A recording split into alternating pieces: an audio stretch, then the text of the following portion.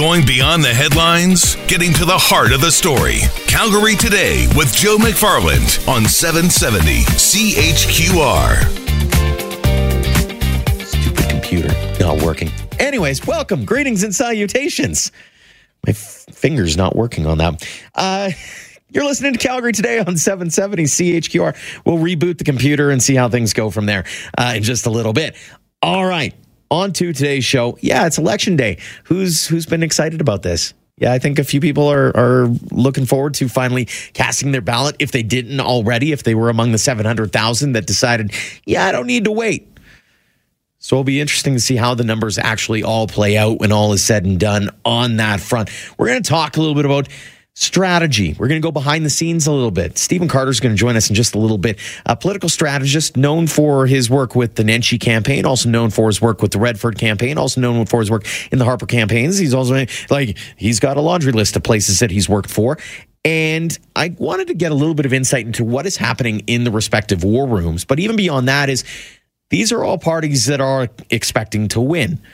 So they all have transition teams. They all have these plans of action and how they're going to get going. And one of the things that I would argue is this government, the new to come government, has a lot of work ahead of it. So how does it get its feet under it while also, welcoming new MLAs into the system? So we're going to talk to Stephen about that in just a couple of minutes. We're going to also divvy away from the election for a little bit through the course of the show today as well. We're going to talk Calgary Transit Bus Route Review. Yes, another one is underway. And this one, actually, the online segment wraps up in a couple of days. We're going to chat with Calgary Transit about what's to come. It's 20 routes that are going to be affected by this.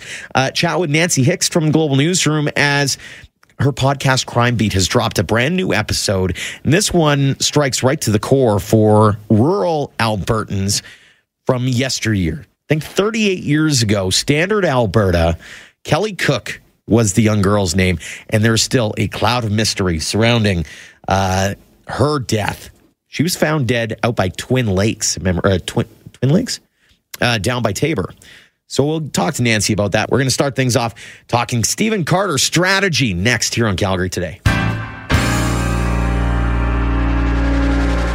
All right, our first guest to open up Calgary Today is Stephen Carter, a fairly well-known individual around political circles here in Alberta and beyond, I think. How are you? I'm doing really well. How about yourself? I feel like I haven't talked to you since right around the time of, the Olympic talk. We had a nice little discussion off the record that I won't get into, but it was a fun one. How many years did that take off of your life? Every campaign takes about a year and a half, 2 years off.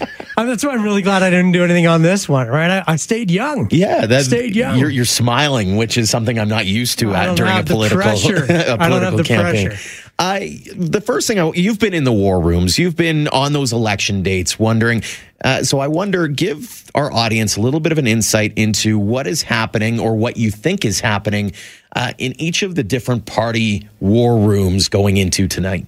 Well, I mean, the big thing is it's all about getting the vote out. And I think we saw during the advance polls that both parties had absolutely committed to getting their people to the polls as early as possible. So we have almost 700,000 people who've already cast their ballots before we even get to Election Day. So getting the rest of the vote out would be your first priority. And then if you're sitting in Kenny's war room and Kenny's apparatus, he's been thinking for quite some time, what does my transition look like? Mm-hmm. And putting together, he's had a transition team from the beginning. Yeah. He knows he's putting together the team so he can hit the ground running and get an early swearing in day as fast as possible and begin what he was calling the summer of repeal. I'm sure that this is something that, especially from his campaign, is you're looking to. You've already practiced this, right? Like you've gone through the rigor of becoming the leader of the PC party, and then you became leader of the UCP, and now you're trying to be leader. So the transition isn't necessarily new in his regard, anyways. Well, no, and the apparatus of getting the vote out, of getting the people to the polls, all of those things are in place. They exist. Mm-hmm. Now, in some cases, perhaps fraudulently, but nonetheless, they still exist. And he has the capacity to move a lot of people to the polls. especially given that we saw such an amazing age gap difference in this particular election. It didn't matter which poll you looked at. You didn't have to look at one where he was up a lot or up a little. They were all the same, and that the older you were, the more likely you were to vote for the UCP, and the younger you were, the more likely you were to vote for the NDP. That puts a harder level on the NDP because the younger generations, up until recently, weren't voting the same. Millennials tend to vote. It's the ones in the middle that Oh, sure. Don't. He looks at me like I'm the one responsible. You're the problem. I am kind of part of the problem. And admittedly, I mean, I've said it on social media and I've said it on this show, is I didn't vote until this year. And part of it was my own personal belief that, hey, I've got to be as unbiased as possible and can't attach myself, even though I know it's a secret vote. I didn't want that hanging over my head. But now this time around, I have that. And I got the feeling at the very least, at least in my circles, this is the first time a lot of people have voted because they felt that strongly either one way or another. Well, friends of mine call this the battle, the clash of the civilizations, right? I mean, if you are a UCP supporter, you feel the NDP is just evil. If you're an NDP supporter, well, you know that the UCP is evil. Well, I've even jested about the idea that after this election, no matter what happens, the world's coming to an end, right? How many times have you heard that, right? Well, and we've been looking for someone to blame. We always look for someone to blame, whether it was the National Energy Program in 1981 or it's Ed Stelmach's royalty review in the late 2000s, whatever it was. We're always looking for someone to blame when we hit a downturn. And what we're not willing to do is blame ourselves for not being ready for the next downturn. Right. So we had a downturn. It happened to correlate. It began with Prentice. People tend to forget that. It correlated strongly to Notley's government. And I think it's going to continue on because I think that our world has shifted. Natural gas hasn't bounced back for 10 years. It's not going to. From a strategy standpoint, that's where your bread and butter was. Look back on this campaign and what sticks out most for you? Two things stick out for me. And I'll pick on both parties. And I'm going to ignore the little guys for a while, which will get me nothing but negative texts. But it's like he knows. Yeah, he's been down this road before. The NDP didn't tell us any stories about why voting for them was important, right? They hit us with all the negatives. They told us all the reasons why the UCP was bad and all the stuff that Kenny has done. And I know Kenny. I'm with them. I think that negative was important to get out. But I would have liked to have it wrapped up in a story of what the NDP was going to do for us. Right. And they didn't play that politic. They didn't tell us. I mean, they gave us a few things. There's going to be a Deerfoot Trail is going to change. Blah blah blah. But who remembers in the giant flood of negativity? And then the UCP have been basically just giving us. Believable lie after believable lie after believable lie. It begins with the idea that the economy will return to normal if they can just get a right-wing government in place. And that's just not true. Our oil and gas economy, it doesn't matter where you are, oil and gas economy is shifting. The United States has shifted from an importer to an exporter. Yeah. They were our primary market. The world's changed. It just has. And we can pretend that it hasn't, but it's changed. You can put a pipe in the ground for less than $1 million, and get oil out of it, versus putting $2.5 billion into a 25-year project in the oil sands. Which would you choose, right? And then the believable lie about the equalization referendum. Come on. Harper was the guy who put in this current formula in place. Harper, Stephen, Calgary Southwest. You may remember him. Kind of a big deal. You kind of remember him too. I remember him well. These are the that lie. It makes me a bit crazy. And the carbon tax. We're gonna, bill number 1, carbon tax repeal. I ask you, the day after it's passed, the day after it's signed by the Lieutenant Governor, we're still going to be paying a carbon tax? Yep. Yeah. Still going to be paying a carbon tax. But I've also argued on that front that there's reason to the madness on that one, right? Is no longer the province is the bad guy. The bad guy is actually out in Ottawa, right? Like so that. This has send our money to Ottawa. 100%. I'm not saying that that's the way to do it. So on one side, we're saying, you know what? We'd like to send our money to Ottawa on the carbon tax, but we don't want to send our money to Ottawa on equalization. Like. I'm with you. The problem is that they're just believable lies, right? People go and say, well, I believe that. Ralph Klein started this in the 1990s when he was talking about the equalization payments and how he gave $10 billion to Quebec. Well, okay, show me the check. Yeah. Show it to me. I've written a budget for the Alberta government. I've been there. I've been in the room. Tell me where the check is. Doesn't come from Alberta. We pay the same taxes that a person in Quebec pays. The exact same taxes. And I'll tell you something. If he does a referendum on equalization in the province of Alberta, I'm starting up a petition. We're going to do an equalization referendum from the city of Calgary. Because I'm not sending our money to Edmonton for them to redistribute anymore.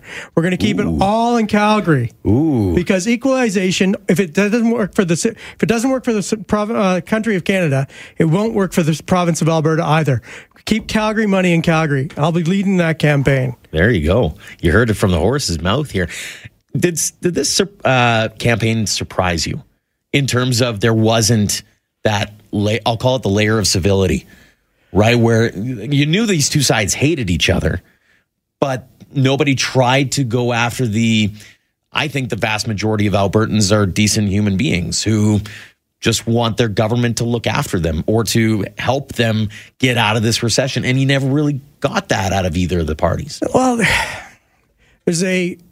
every year I go to political conferences, and every year they say the session that ends does negative advertising work? Right. And every year we debate whether or not we should go positive or negative. And every year the end conclusion is negative works better than positive. And it's because if you eat a certain type of berry, you die. Right. If you eat another type of berry, you don't die. So we tend to remember the negative more than we do the positive. So that's just part of our human nature. We are inclined to respond to negative, stimuli better. Notre Dame burns, right? Yeah. Wow. The world of outpouring, that's what we pay attention to. We're not paying attention to the positive news stories that happened yesterday. Notre Dame burned. How do we have time to have anything else Can't have any that's other happening? kind of conversation out Right. So that negative piece of information is the one that resonates and sticks with us the most. So as a campaigner, we find ourselves leaning towards that. And some people have tried to, do politics differently, and I won't name the Alberta Party off. Oh, damn it. But you just can't. This is something that has evolved through democracy over the last 300 years, or depending on how far you want to go back. If you want to go back to Athens, I mean, these things have gone. We have honed the craft of democracy. We can bemoan that. We can say that this isn't right, but then we as individual voters need to change our behavior, because the politicians can't change theirs until we change ours. So we've talked a little strategy. We've also talked a little bit of the war room. The question then becomes for Stephen Carter, because you've been part of transition teams, is how difficult is the transition going to be for whatever party comes out victorious at the end of today or tomorrow to get the wheels churning right away? Because I don't know if there's going to be a lot of patience amongst the electorate to sit there and have patience for a new government to learn the ropes, quote unquote, like you normally would. Well, I think this was the actual downfall of the NDP in 2015. They had elected, themselves, and some would call them the accidental government. I don't. I think that they just were not a prepared government. They had a lot of people that weren't ready to be a minister of the crown. Now, I would argue that every government has some ministers that aren't ready to be ministers of the crown. But getting those ministers up to speed and then getting them empowered to act. Now, one of the things that's happened is that the premiers and the prime ministers have been taking so much control into their offices that it almost doesn't matter who the ministers themselves are, because the power resides in the premier's office. And I think that Kenny or Notley, because Notley's done that for the last 4 years, will both continue that. And I think that's a crying shame, because that will slows down the action. Sure, you'll see quick action on Bill 1. Big deal. For sure. Big deal. As we already talked about. It's low-hanging fruit. Yeah. Tell me how you're going to fix healthcare. Tell me what you're going to do in education. Tell me how you're going to get the costs under control. Right? Tell me how you're going to increase revenues. Right now, we know that Kenny's promised another $7 billion in tax cuts. Okay, great. We've got an $8 billion or $6 billion deficit right now. Add 6 plus 7, and you wind up with a $13 billion deficit. But they keep saying that it'll be returned on further investment from the private sector. Magic money. Oh, well, I didn't expect magic money. Oh, well, if we're talking about magic money, why didn't you tell me, Joe, that we were talking about magic money? I'm just saying what the argument that keeps coming back every time I bring up that point. Yeah. And it's like you're pinning your hopes and dreams on something that may or may not materialize. We already have the lowest tax structure in Canada. How much lower does it need to be to draw in the businesses? Because that's just an argument that is it's just baloney. Because if lowest tax is where business is located, there'd be nothing in Toronto. There certainly wouldn't be anything in Montreal. Vancouver. I mean, Vancouver's tax rates are higher than ours. They're the second lowest in Canada after Alberta. But we're dramatically lower. No one should be putting their businesses in Vancouver. Yeah. Come on. Get out here to Calgary. It's lower taxes. If that was what brought businesses to Calgary, we'd already be flooded. We wouldn't have 27% vacancy in our downtown core. We would have all of those buildings that we built for the next boom already filled. Stephen Carter, as always, a pleasure to chat with you, this time actually on the radio. And maybe next time we'll have to do that again. You brought me on. Now you're hosting. This is a big deal. I know. It's a big deal for me. Things have changed. It's a lovely world we live in. Thanks for coming in, my friend. Thanks very much. It's Calgary Today on 770 CHQR. A lot of people getting ready to end the workday and head out not only in their vehicles, but also using transit. And so this next story will likely interest you and is probably you've already weighed in, or if you haven't, you might want to, because you only have a couple of more days to weigh into what is called the 2019 Calgary Transit Service Review. Now, Transit is hoping to improve the connections in the southwest part of the city to what they say is to develop more effective and efficient bus network systems. So there's 20 routes that they're looking to give a makeover to. And part of it is the whole Max Rapid Transit network. If you go to engage.calgary.ca/route review, you can learn a little bit more on that. Right now, Calgary Transit Planner Philip Myherkovich joins us now to give us a little bit of an insight into what is being proposed here. Philip, thanks so much for the time today. Oh, thank you very much for having me. This is something that I think happens every year, but at the same time, there is that sense and question as to what's going to be happening with my transit route. And you guys have the service review underway now. You're looking for some engagement from residents. What exactly are you hoping to find out through this? With the introduction of the Max Rapid Transit Service, we really had an opportunity to take a thoughtful and comprehensive look at the other bus routes that are surrounding these new lines, and to see how we could better connect people to major destinations around the city. Calgary is a growing place, and people are increasingly looking for work, school, and shopping all around town. And how can we improve that for people? And as part of the engagement process, we were proposing a series of changes and looking to, better have a conversation with our customers about how we can meet their needs. I know we could probably sit here and talk line by line about every single route that might be possibly changed here, but give us a bit of an overarching idea as to maybe some of the bigger changes that might be on the horizon, depending on what is said during some of these talks and some of these consultations and some of this engagement. I guess the amount of change depends on the customer, I suppose. But some of our key goals that we're trying to do here is making routes that are going to be a little bit more direct and easier to understand, and maybe involving connecting to our Max service, and then just to have that conversation to better understand maybe there are people that might be impacted, and how can we minimize that or make adjustments for it. At this stage, we'll be making adjustments to the plan, and it's important to people provide that feedback for us. Are there any sections of the city that are going to see more changes than others, or is it kind of all across the city depending on where you are? So this year's review is actually kind of a part two of a comprehensive review we started last year. Last year we were mostly north and east of the river. This year we're mostly south and west of it. And that's kind of the focus area for our review today. Does this also take into consideration, given that you said south and west, the thing that comes to my mind right off the bat is Southwest BRT. Is there sort of a look ahead to eventually being able to fold that into what eventually comes of that?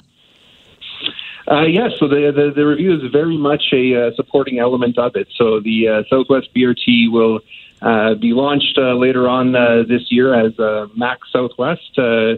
And these new routes are intended certainly to help support that project. Talk a little bit about what you're looking for specifically from residents during this consultation and engagement process.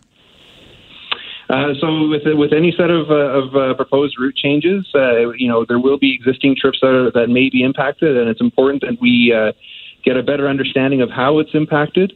And what opportunities we have to help minimize that impact, as well as getting people excited about the new things that they can do on the network as well. And so the most important thing is to visit us at we have an Engage website, engage.calgary.ca/route review, and to let us know your thoughts. I know going through these processes in the past, there's always a few people that will be up in arms over a change that is affecting them personally. But overall, through the process, you said this is part 2 now. How did part 1 go? I think we've seen quite a lot of positive results from it. I think we made some thoughtful adjustments and improvements to that plan, just as we hope to do this year. And certainly we are seeing customers that are reporting happier and shorter journeys. So, do you anticipate at all that we're going to see a part 3 in all of this, a part 4? Where do you stand in terms of future planning after this latest review? So these reviews are intended to be supporting of the Max network, and so I guess we don't have a dedicated service review in mind, but I think it is important for us to always be thoughtful and considering our services to make sure that they are continuing to deliver the level of service for our customers that they expect. When it comes to this particular review, when will all of the consultations and engagement wrap up? And then when would you expect as a customer to start seeing some of the changes actually take effect? So our online feedback will actually close in a couple of days. So it's important that people get in quickly while they can. And then we're going to take some time to do some follow-up sessions and with some of our stakeholders and review the feedback that we get. We anticipate that the decisions will be made over the summertime, and then later on in the fall, we would come back and let our customers know what the route changes will actually be. Appreciate that. Again, I'll share the link for that website, that engagement, on my Twitter at Calgary Today. Thank you so much for giving us a little bit of insight and thought into what has been a process long in the waiting, I'm sure, for a lot of people as we get closer and closer to Max rollout all across the city. No, thank you very much for having me. Philip Maherkovich is a transit planner with Calgary Transit, as the online edition of getting your input in ends in a couple of days. So if you want to go to engage.calgary.ca/route review, this is for, and I'll list it real quick here, route modifications 6, 7, 13, 16, 18, 20, 39, 47, 56, bingo. 79, 80, 81, 84, 93, 94, 112, 149, 302, 411, and 414. So they're planning a lot. And like I said off the top, I think that there's a lot that they do on a constant basis. And this is just part of bringing in, like you mentioned, the Southwest BRT or Max, whatever you're calling it. It's called Max now, the Rapid Transit Network. So more, again, engage.calgary.ca/route review for more there. We're going to turn our attention outside our city limits for this next segment as we talked yesterday about the fire in Paris. One of the other stories that came up through the course of the day was this evolving situation in Penticton, and we've seen it all play out, but I wanted to bring in our next guest to take us to the beginning and take us to what we know to this point now. Global News radio reporter Emily Lazatin is now on the line. Emily, thanks for the time. Hi there. Can you hear me clearly? Absolutely, we can. All right, let's dive into when did police first get the call and walk us through the series of events that brought us to today? All right, let's start yesterday morning, what should have been a normal day in Penticton. 10:30, they get a call about a man possibly gunned down in the downtown area outside a home. We learn now through family members the victim there is a man by the name of Rudy Winter, identified by family members. We're told he was pruning a bush when he was gunned down. 30 minutes later, just minutes, and I did the drive this morning, just minutes on the south, so that was the north end in downtown. Drive over to the south end of town, I'd say about 7-8 minutes, less than 5 kilometers. A second scene involving a couple homes. There, gruesome scene, 3 people found shot, fatally shot. Now, another half an hour later, now this is all happening with just, I'd say between 10:30 and noon. By noon, the suspect, who's now been charged with 4 counts of murder, his name is John Britton, he's 68 years old. He turned himself in by Monday afternoon. So all happening in a 1.5 hour time period, all within, less than 5 kilometers of each other. It's an easy drive, and, downtown Penticton was on lockdown. People were asked to stay away from the area. And it's today that we're learning more about how it all unfolded and the victims. And this is something that has kind of taken the community, I think, by surprise, by shock. I mean, what's been the reaction from residents, and what have they been saying about what has unfolded in their community? When I first drove into town last night, I picked up a coffee at Starbucks. They noticed, I was driving a Google's work vehicle. First thing they said to me, or the barista said to me, was, "What is happening? Do you know why?" I think the big question is, why did this happen? How did this happen? This morning, as residents in Penticton in the 2 neighborhoods where the 2 scenes are, I was there 7:30. Speaking to people, again, why did this happen? Picked up a coffee. I hear people chatting about it. Did you know them? Who are they? This is what we're hearing. And then talking to people really close at one of the scenes where 3 people were found. A mother who lived 2 blocks away from a house that's believed to be part of the investigation really didn't have any words. She said that it hadn't really sunk in yet, because it happened so close, just meters away. There were bodies there laying on the ground. So I think the big question is here today and yesterday is why, and investigators, police have still not given us that answer, and they're still trying to figure that out. Although, we've heard from sources that have told us through family members that it may be related to a neighbor's dispute, maybe a grudge, but that has not been confirmed by police. And I understand, too, the mayor says that the suspect in the case worked in the city's engineering department for several years, and he was, quote, a gentleman. So where you were there for the police update, where are they going now in this investigation? As you mentioned, we have 3 counts of first-degree murder in this case, 1 count of second-degree murder in this case. I mean, there's still a lot of questions. So where are investigators going now? I think the most important question was, again, let's go back to why, right? And he's, our BC RCMP Superintendent, Ted DeJager, told us, well, that's what we're trying to figure out. We're trying to figure out what the motive is. And I think that's what we want to know. I think that's what the public wants to know, and they want to hear it from officials.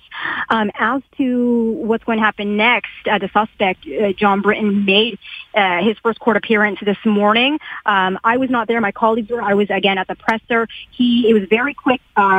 He's due back in court May 8th. Tomorrow there's going to be a vigil. But going back to what you said about how the mayor, John Vasilaki, knew the suspect. He was described as somebody who was a gentleman, who wouldn't hurt a fly. And he did well at his job. He worked at the city. He retired due to illness in 2016. We don't know what kind of illness. And it was just confirmed to us about a couple hours ago that he did hold another engineering job part-time somewhere in the city with a company. But and then even the mayor saying that he got to know the suspect much more after he retired in 2016, because he was involved in politics. He sort of supported whether it was an election or something that was going on in the community. He was always out and about. So that's how the suspect was described by the mayor. Global News reporter Emily Lazatin joining us on the program to give us the very latest on the situation in Penticton. Emily, thanks so much for the time and the insight today. Thank you.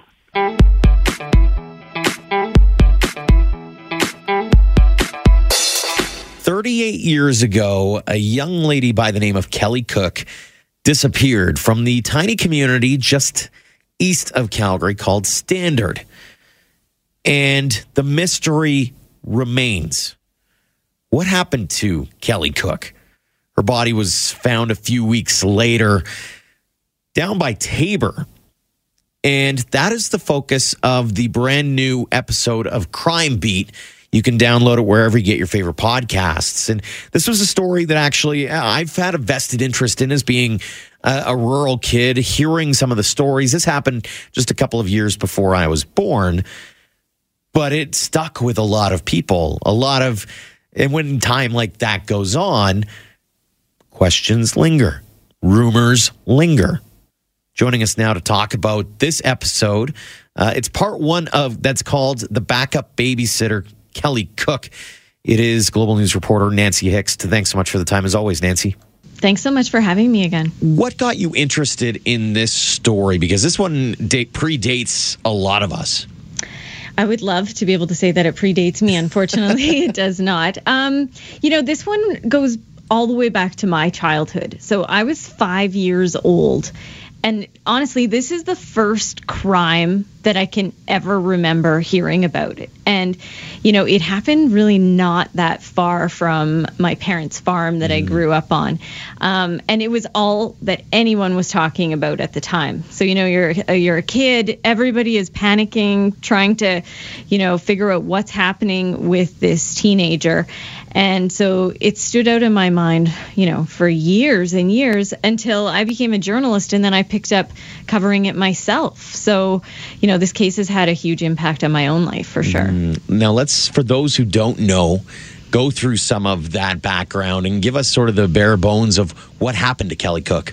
So it's basically the story of a teenage girl. And, I should say that almost any parent can relate to the scenario where this girl disappeared. So you have a teenage girl who gets asked to be a babysitter for somebody in this really, really small community. Like, it's not even big enough to be a town. It's a village. Everybody knows everyone, and one last name really, really stands out because it's a very common last name in the community, and that's Christensen.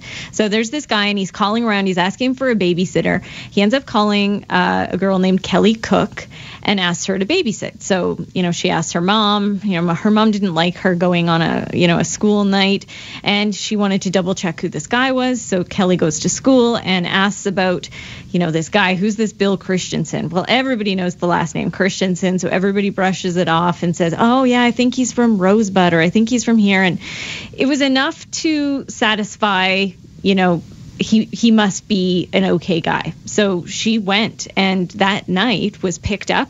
She left her home and walked out to the vehicle, and that was the last time that she was ever seen alive. So her abduction sparked massive search parties. So this happened, east of Calgary in Standard, Alberta. So it's just past kind of Strathmore, that area. Sparked massive searches, a huge police presence out there.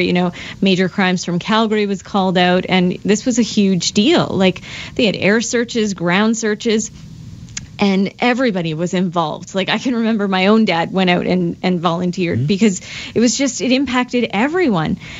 And unfortunately, a couple months later, her body was found in an irrigation canal at Chin Lakes. So that's kind of closer to the Tabor area. So about 2.5 hours away from where she disappeared. So this case then moved from an abduction to a homicide. And all they knew was this guy went by this alias, Bill Christensen. So that was the start of what would become, we're at 38 years right now. So this is a very interesting case. It's taken a lot of twists and turns along the way. But the one thing that really stands out for me the most is just the impact on this family. Like, their family has never been the same.